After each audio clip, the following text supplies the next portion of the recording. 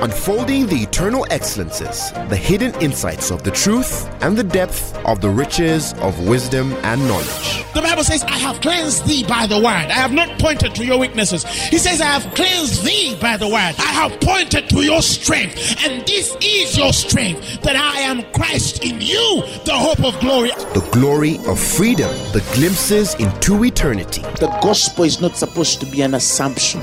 It's not supposed to be just a mere presupposition. Truth is older than language, but the word of God is way deeper than any human language. And now, Apostle Grace with the word. 2 Timothy, the 2nd chapter, the 23rd verse. The Bible says, but foolish and unlearned questions avoid. Foolish and unlearned questions avoid. Now, this is Paul speaking to his spiritual son, Timothy.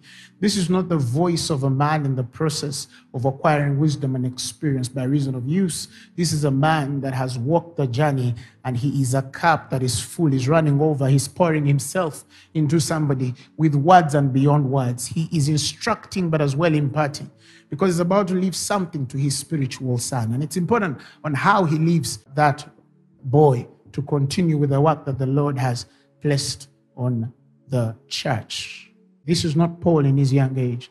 This is the Apostle Paul, the man whom God gave the grace to lay the foundation of the gospel. He is called the master builder. And this is a man not speaking in the processes of learning and unlearning as revelation drops on his heart. This is a man who has done it all, and he is speaking from a position of mastery. And he's telling his son Timothy, when it comes to foolish and unlearned questions, avoid, knowing that they do gender the strife.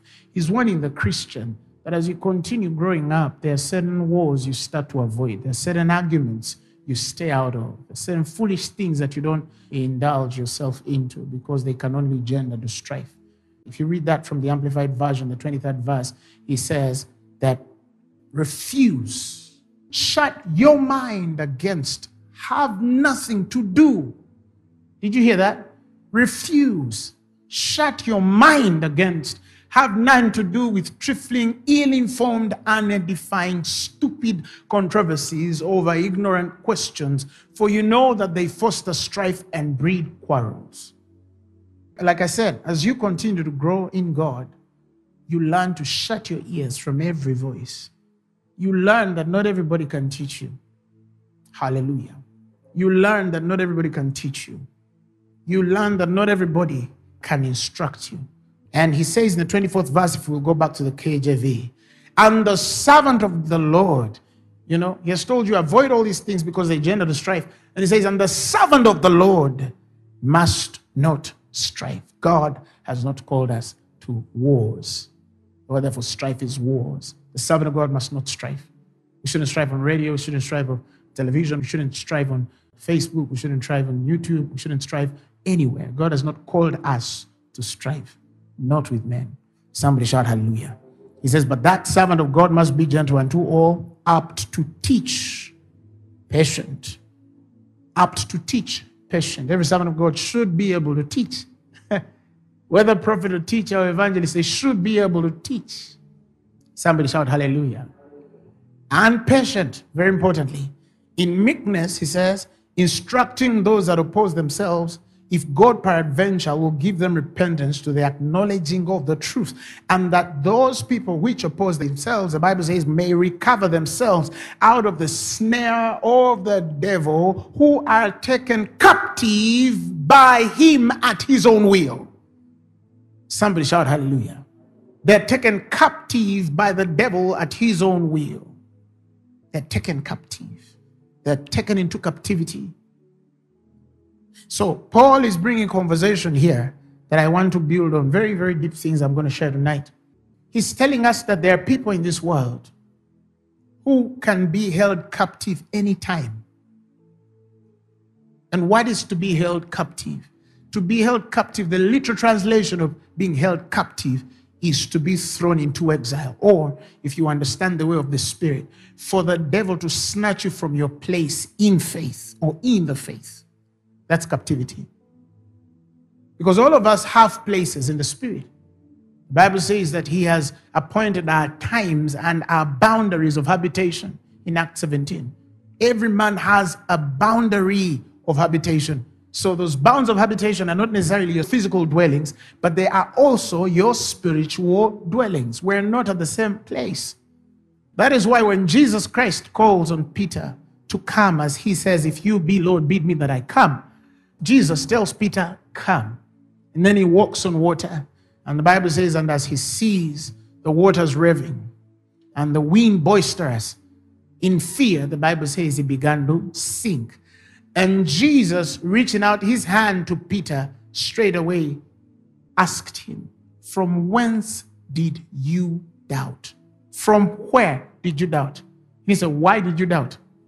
The rendering there is in Matthew 14:31, from whence didst thou doubt? From wherefore didst thou doubt? Where did you doubt from? Because there was a place. He was at a place of faith. And he left a certain place in the spirit. Somebody shout hallelujah. That is why in the spirit realm we have a language of places. We call them ranks. Are you hearing me? We're not equal. We're not in the same footing spiritually. And you can grow and advance in ranks, so you can stay in our places of ranks. Those are your eons. Those are your appointed worlds, your places in time, according to your level of faith. He says, by faith we understand that the worlds, the eons, plural, were framed by the word of the Lord, so that the things which are seen were not brought about by things which do appear. So there's a world where things are not in appearance, but from there, those worlds are framed and shaped, and whatever is in those worlds or not in those worlds is shaped by how much acquaintance we carry with the word of God. Are you following what I'm saying?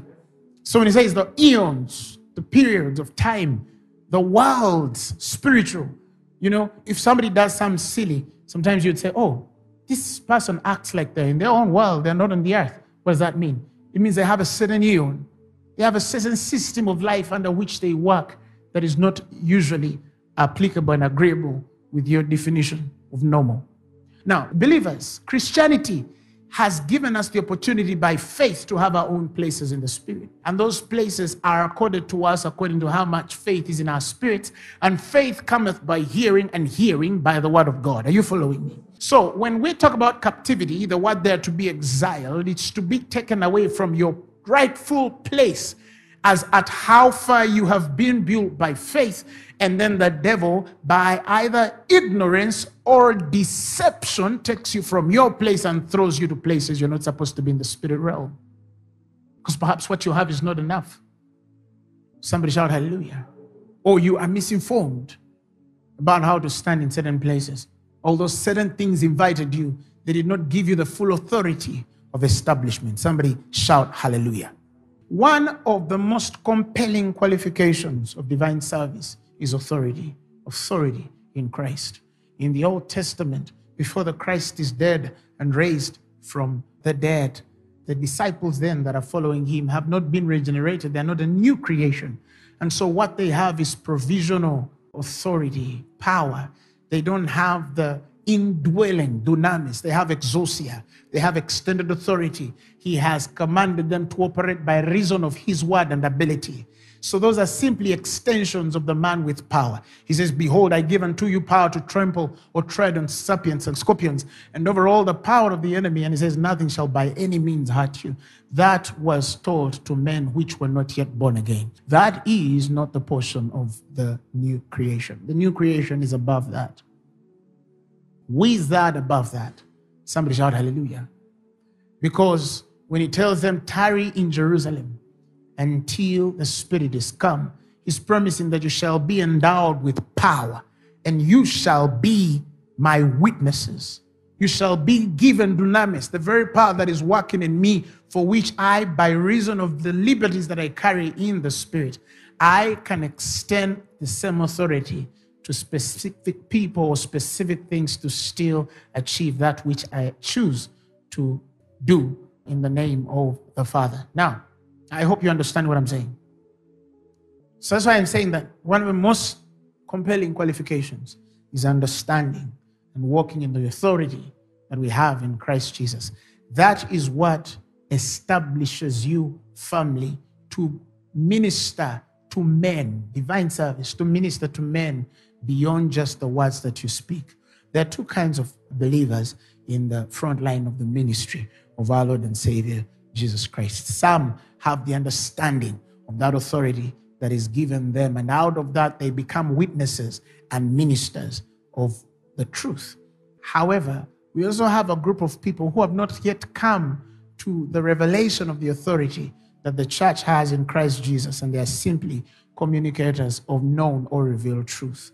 And so they speak like they know, but they don't have the results of people who should know. They minister like they know, but they don't have the results of people who should know. Have you been around people who are great preachers or great ministers, and you look at this individual, the way they teach, the way they preach, and you look at their ministry, you are amazed.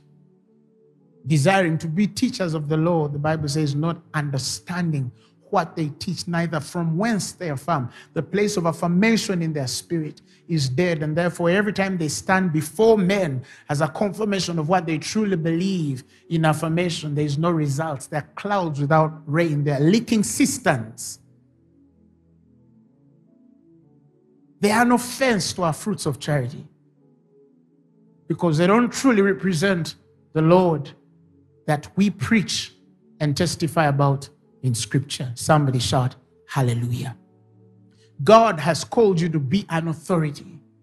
That when you become a communicator, you are a communicator, like I've said, of things known or revealed in truth from the authority that is given you in Christ Jesus.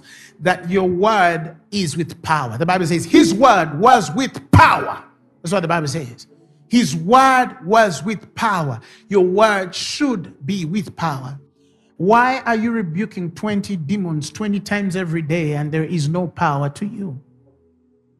That is why when Paul is warning Timothy about what will come, he's telling us here that there are people who are held in captivity. They have left their place from where they really belong spiritually.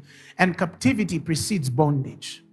Because bondage is the enslavement of one in captivity. They're not the same. Somebody shout hallelujah. You cannot say that you're in bondage when you're not in captivity. Captivity precedes bondage. You leave your place first, and then the devil enslaves you. Now, the Bible has said in Timothy that there are people who are ensnared by the devil and taken captive by him at his will. In other words, there are people in the world, believers right now, if the devil says he's going to kill them at 10 a.m. tomorrow, they will die. They're speaking in tongues. They have Bibles. Perhaps some are ministers. But if the devil walk up on them and they say, you know, I'm coming for you at 10 a.m., they will die. He can take them anytime at his will. There are believers right now, the devil decides and says, I'm going to make you poor tomorrow morning. They're going to lose everything that they carry in the world. There are believers, the devil right now can speak into their marital destiny, and tomorrow morning they're separated from their spouses. They live in this world. That means they live by the mercies in courts of the devil. Again, because of ignorance. Because of ignorance. So that is why if you had continued to go into the 3rd chapter, and Paul continues to emphasize this was a big thing. It was a big thing. He continues to speak of what then shall befall the last days and the perilous times that shall befall the earth as men become lovers of their own selves, covetous, boasters, proud, blasphemers, disobedient to parents, unthankful, unholy, without natural affection, truce breakers, false accusers, incontinent, fierce, despisers of those that are good, traitors. Verse 5, he says, they have a form of godliness, but they deny the power thereof. They have a form of godliness. When you look at them, they look like they're believers, they're born again, they're sanctified, they understand the way of truth. But when you start to study their lives deny the power of God. They're not believers that live in the power of God. They don't believe in the truth. They don't live the truth that should give the power that is necessary for the life of Christianity. And he speaks of such who creep into the houses of silly women and lead them astray, as they are laden with sins, with diverse lusts, they confuse them. And these women also whom they meet, he says, are ever learning, but they're never coming to the knowledge of the truth. So that means that they don't attend services. That means that they don't attend overnights. That means that they don't attend women's conferences or men's conferences. That means that they don't attend marriage conferences. They attend all of that. They tune in on every service. But what they're receiving is wrong. What they're receiving has no life in it. And so you see people who have invested their life and energies for years. They are believing God, they are serving God, they are reading the word, they're doing everything that the book requires to do, but they don't have the results of the faith. Of the faith.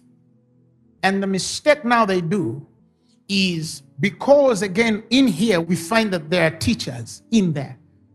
There are pastors in there. There are prophets in there. There are apostles in there. They run ministries of people who look like they're learning, but they're never coming to the knowledge of the truth. Does that ring a bell? Does that ring a bell? And so they start building doctrines in the church that are non-existential. They are not the doctrine of Christ. And I need to emphasize that there's a difference between the doctrines of men and the doctrine of Christ. If you will go back again in the 2 Timothy, when he says that in meekness you're instructing those that oppose themselves. The Greek word there for that oppose themselves is actually one word. You see, those words are three: that oppose themselves, instructing those that oppose themselves. When you study Greek, that is one word. It is anti-diathomai. Praise God. And anti-diathomai means people who are in opposition to sound doctrine. Anti-diathomai. These are people who are in opposition to sound doctrine. Whether they know later or discover later that they were, and they were ignorant about it. In fact, majority of them actually are ignorant about it. But we believe that there are also some who are deliberate about it, because the Bible has also spoken about such people creeping in the church unawares. Somebody shout hallelujah. So he speaks about people who oppose themselves, but really he's saying people who are set in opposition of sound doctrine. And what is this sound doctrine? He's talking about the doctrine of Christ. No man can claim that they know Jesus Christ when they do not know his doctrine. He says, you shall know of me if you know my doctrine. You shall know of me if you know my doctrine. You see, later on, we see Jesus saying, they come to him and they say, you see, we healed. We cast out devils in your name. Jesus, remember us. And he says, no, go away from me, for I knew you not. The only way that Christ would not know a man is if that man actually never knew him. And the only way to know Christ is to behold sound doctrine. The doctrine of Christ, again, I repeat, is different from the doctrine of men. And so, our people in that deception, because they do not know why or how it is that they're preaching or ministering or, alluding to the truths that they claim God has said, and they don't have the results and answers. They don't have the power that should come with that kind of life. Many of them, out of that insecurity and the overinflated ego of the control and intimidation that they have built around men, they start building doctrines around that life to justify themselves against or in line with the truth that they so assume that they carry. And because of that, we then have teachings, false teachings in the body of Christ, and people don't have results. When I read in my Bible, for example, I don't see Jesus or his disciples teaching us, giving us crammed phrases and prayers to speak every morning so demons would stay out of our houses. I've looked for it in the whole New Testament. I don't see it. I don't see places where Paul says, now, every morning, if you want to command your morning, these are the words you're supposed to be speaking. Or these are the words you're supposed to be confessing in the midnight hour when things are changing in the spirit realm. The spirit realm starts shaking. All the demons in the world come together. And they're coming against one person, one force. And for you to be an overcomer, you have to be confessing these things. If you don't confess them, you are in trouble. And so people have lines and things of things that they have to confess. And they call that piety. They call that depth. Have you noticed that you are actually starting your day and ending your evening by another man's revelation about God? He or she received the revelation, and they're not wrong, from the place they were with God. You are not in the same places. You're perhaps slower or even before or ahead of that individual. And the God who has invited you to a place of fellowship and personal communication, now you have watered down, as some of our people in our religious circles who have prayer books, that when you start in services to pray, you must confess and read those prayers as they are, because they don't believe that you have enough spirit and enough wisdom to connect to God enough to articulate in the language that you so understand, because they think that the rightful words fitting given to you to confess is the state of your heart and communion with God. That is a very lost interpretation of the way of God. God does not deal in communion with us because of how articulate we were or we are in the spirit. God would not have used Moses the stammerer or stutterer. Are you hearing me? He even ordains the lips of babes. They're not mature enough, but with the language that they have, God is big enough to anoint them, to give them the language that they so need to worship God in perfect communion. Somebody shout hallelujah. What happened to the person of the Holy Spirit in the church? What happened to the person of the Holy Spirit? The Bible says, and they spake in tongues as they were given utterance by Apostle Grace, by Bishop so-and-so, by Prophet so-and-so, by teacher so-and-so, by pastor so-and-so. No, he says as they were led, as the Spirit gave them utterance.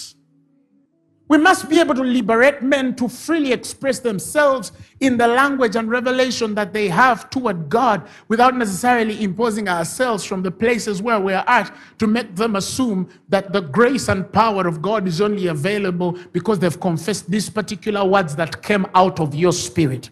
That is so wrong. For as many as are led by the Spirit of God, they are the sons of God, not what some man wrote or some woman came up with to help you understand. Oh yes, what they write is good.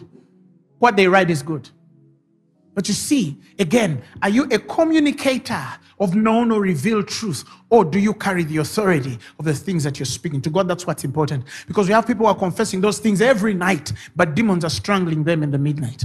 We have people who are confessing those things every day, but demons are killing them in the evening. They're confessing and fighting these things every minute, but their marriages are dying, their children are falling out of school and running mad, but they're confessing these things every day, but those things don't carry life and power because they don't have a relationship with the words that they're speaking. And somebody gave them to confess them like a religious man would give them a prayer to confess. So you people who say you're Pentecostal, are you any different? Don't move by the revelation of an individual because you don't know where they are with God. Perhaps they've also borrowed it, and they also borrowed it from somebody who borrowed it, and they also borrowed it from somebody who borrowed it. And the person who wrote it was not intending to write these things out of revelation and experience. He wrote them out of rhyme and rhythm because they sounded so beautiful when you're speaking them in your mouth. Yet he has perfected praise even out of the lips of babes. The Bible says that I shall use even the lips of the stutterer. That's what the Bible says. With stuttering lips I've revealed my praise and glory. Even people who don't know how to speak. Do you know there are men of God in the world who do not know how to speak?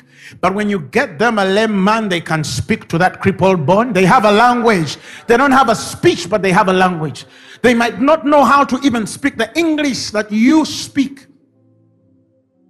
Perhaps their grammar is out of order.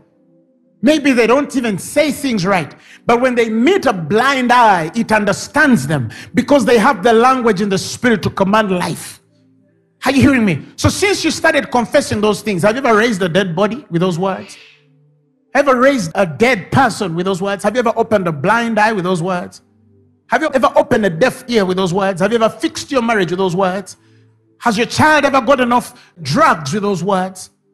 Has a person ever been healed of cancer because you have a morning prayer that you were given, written down by another man's revelation for you to confess? No. They that worship him in spirit and in truth, not according to what one man wrote. We should stop writing prayers for people. We should introduce them to God so that they can have communion with God. In fact, there are 3 degrees or dimensions, of communion with God. And I tell people that there is a place of communion in God where sometimes the deepest place with him is silence. Sometimes the deepest place with him is silence. Sometimes. That's separation and consecration. That's solitude, where the presence of God is so near that you don't even have enough language to have with him. And sometimes you just find yourself worshiping, or you see tears rolling down your face. That right there, that thing is better than any vocabulary a man can ever express in the presence. And now Christians have words than experiences. It's not wrong to copy another man's prayer, but you need your own experience.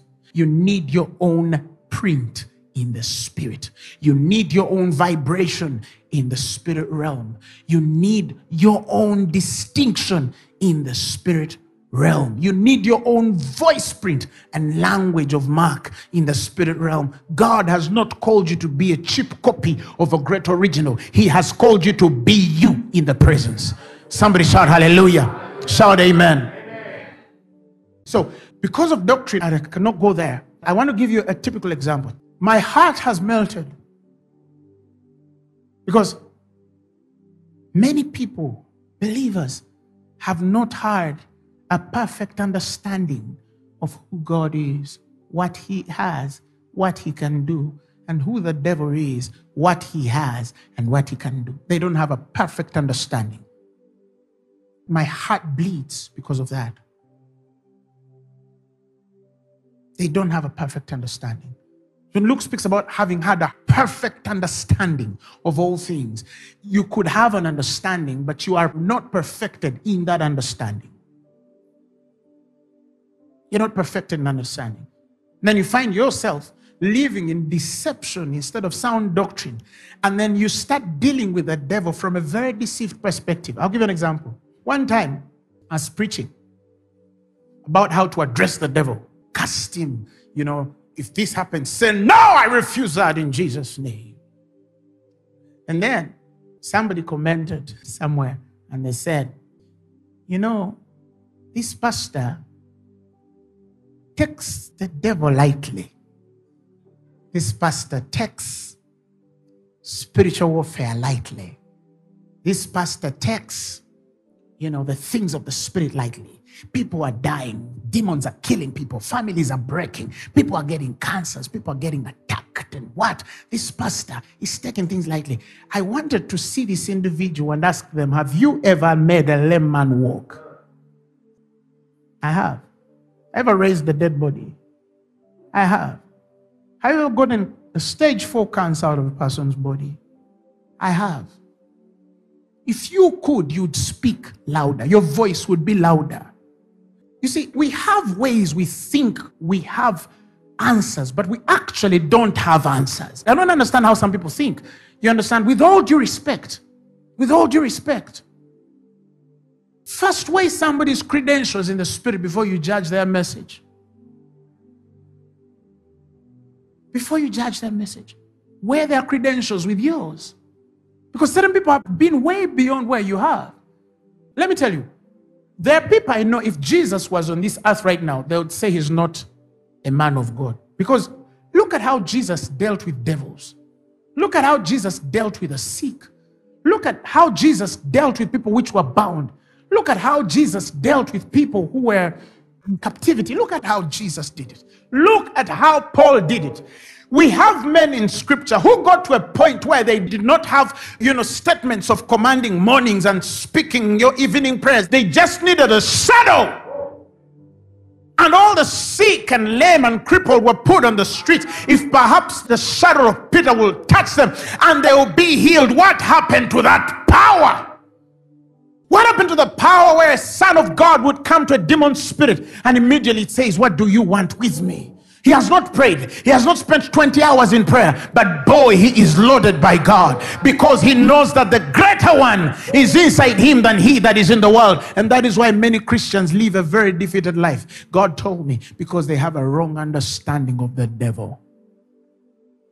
And because they have a misguided understanding or interpretation of the devil, they tend to have a certain comparison with God and the devil. They think that there is a certain war. No war exists in the New Testament except the war of the mind. Somebody shout hallelujah. All thoughts to the obedience of Christ. That is why when Paul looks at that fight, he calls it the good fight of faith. He says, fight the good fight of faith. He's telling his son, lay hold of eternal life, not death. Hallelujah, somebody. He says, fight the good fight of faith. Lay hold of eternal life. Get a hold of it. Receive it in your spirit. Lambano it. Hold it with a certain aggression. Refuse to die, hallelujah. Refuse to be sick, hallelujah. Refuse to be crippled, hallelujah. Refuse to fail, refuse it and believe it in your spirit that it is so. But then some people, you need like 2 months of confessing these things. If you don't confess them, you're gone. Oh. And you're like, but wait, what about Jesus? How come Jesus never wasted his time with devils? No, he was always teaching about the kingdom.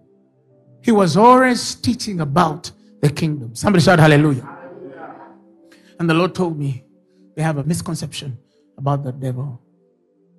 Something in doctrine and wrong teaching somehow crept into the church and gave us a wrong opinion about devils. That even when God says he defeated them, they don't understand what it means to defeat them. In Isaiah, the 14th chapter, the 12th verse, God tries to define the devil to us. Let us define the devil from the Bible, by the truth.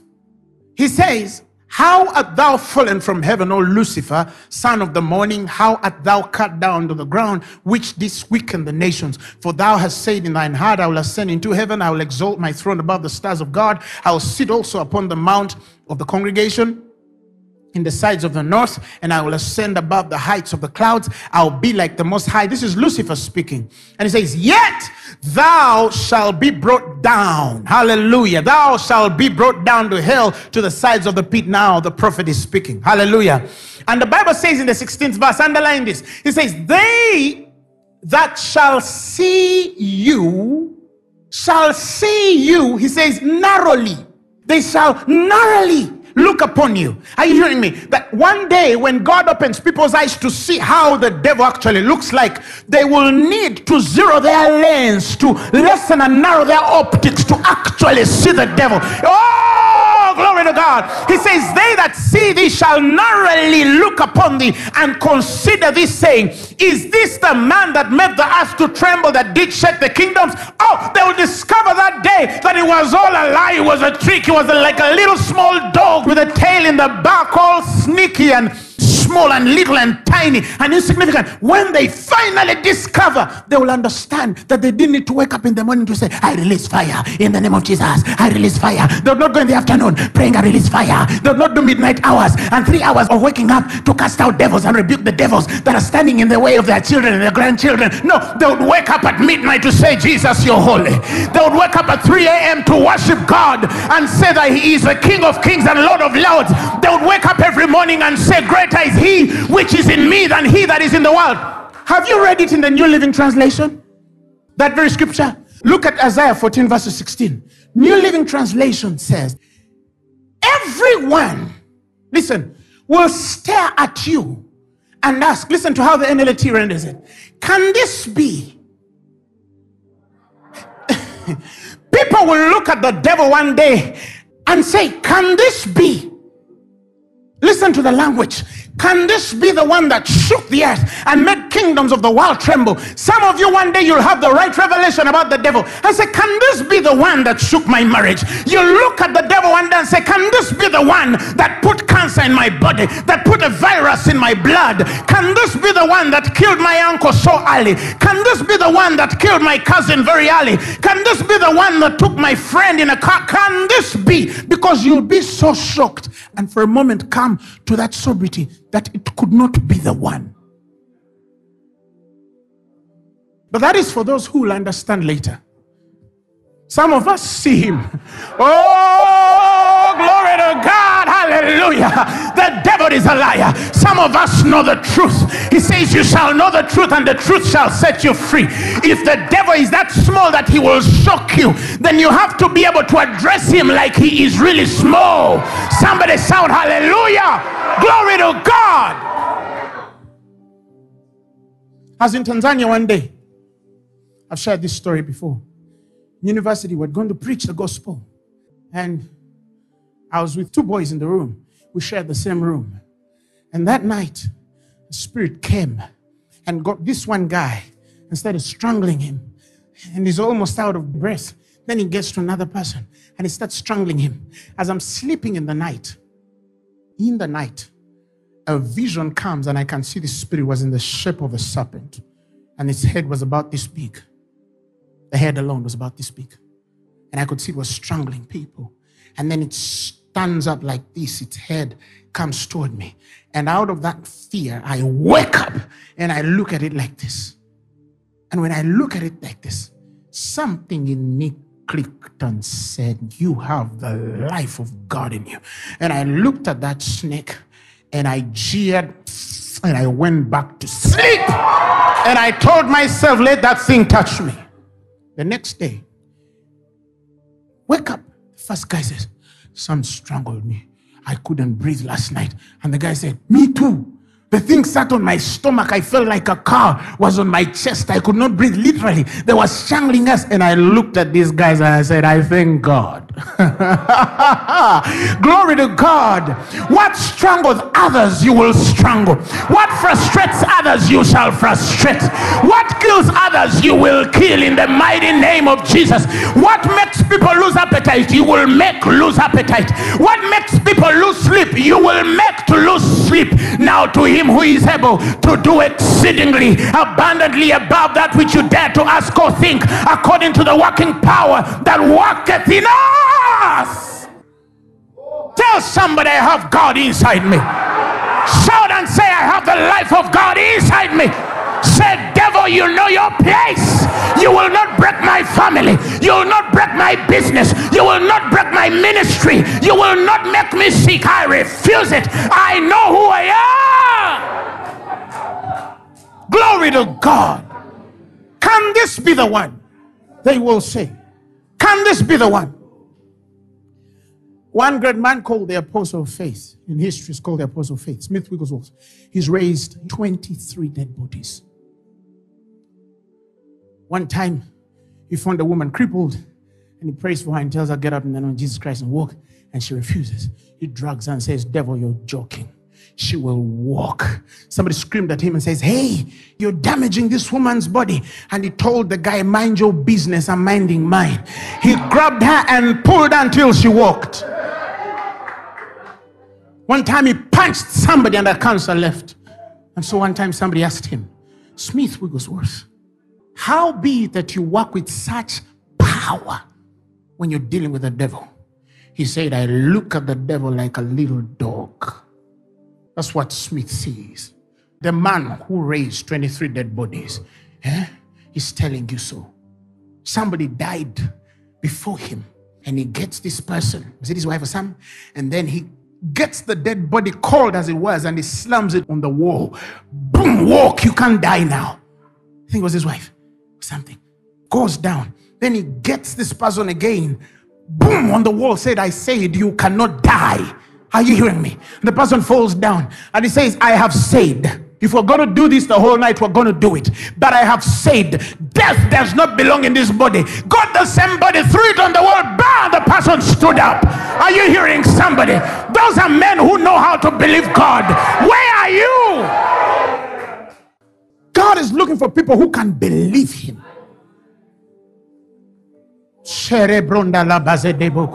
He's looking for people who can believe him.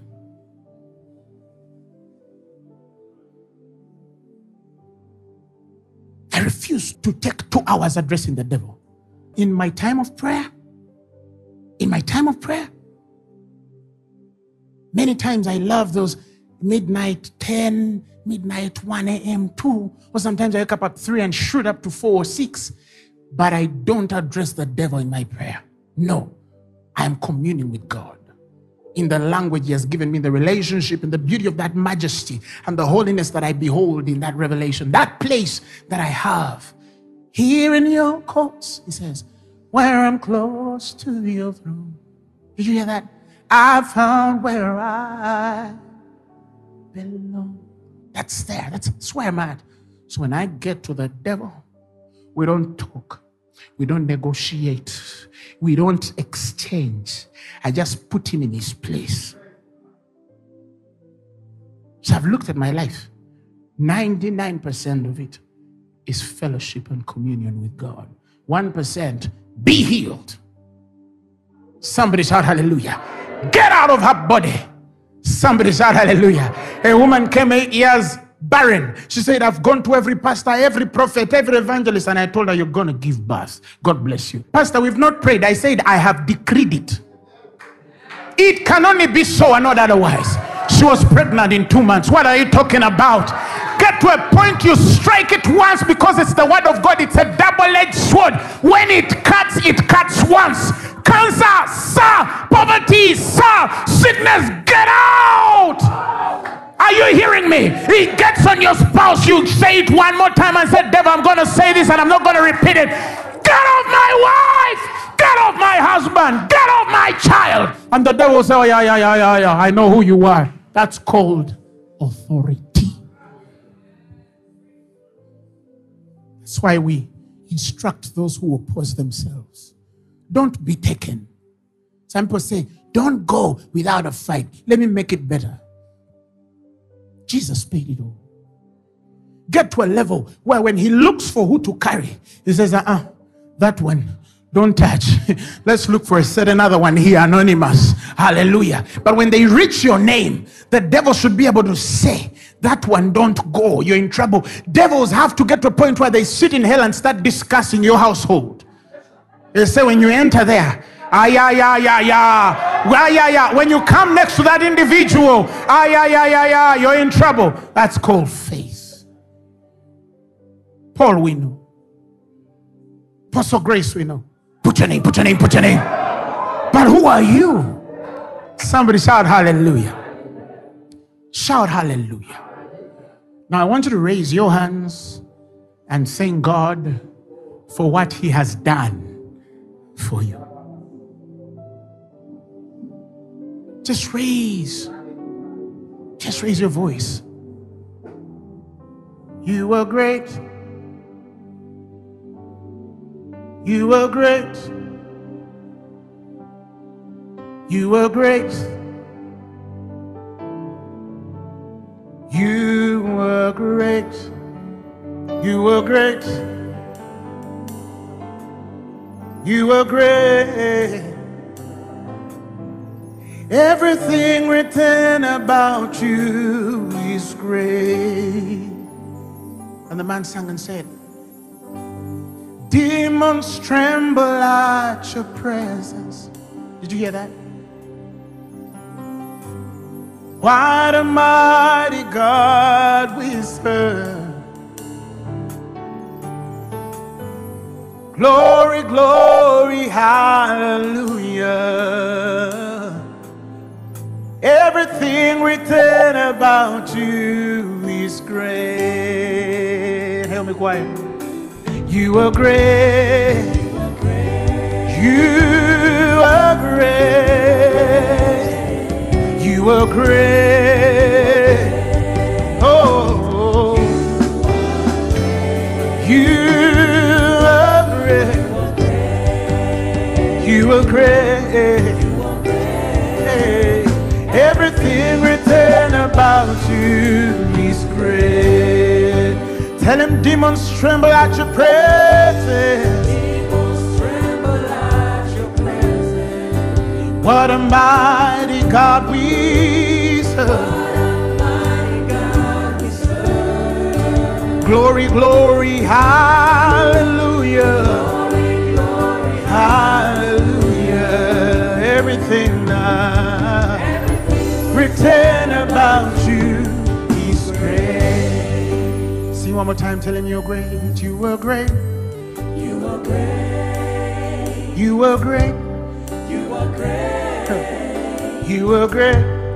You are great. Oh, you are great. You are great. You are great.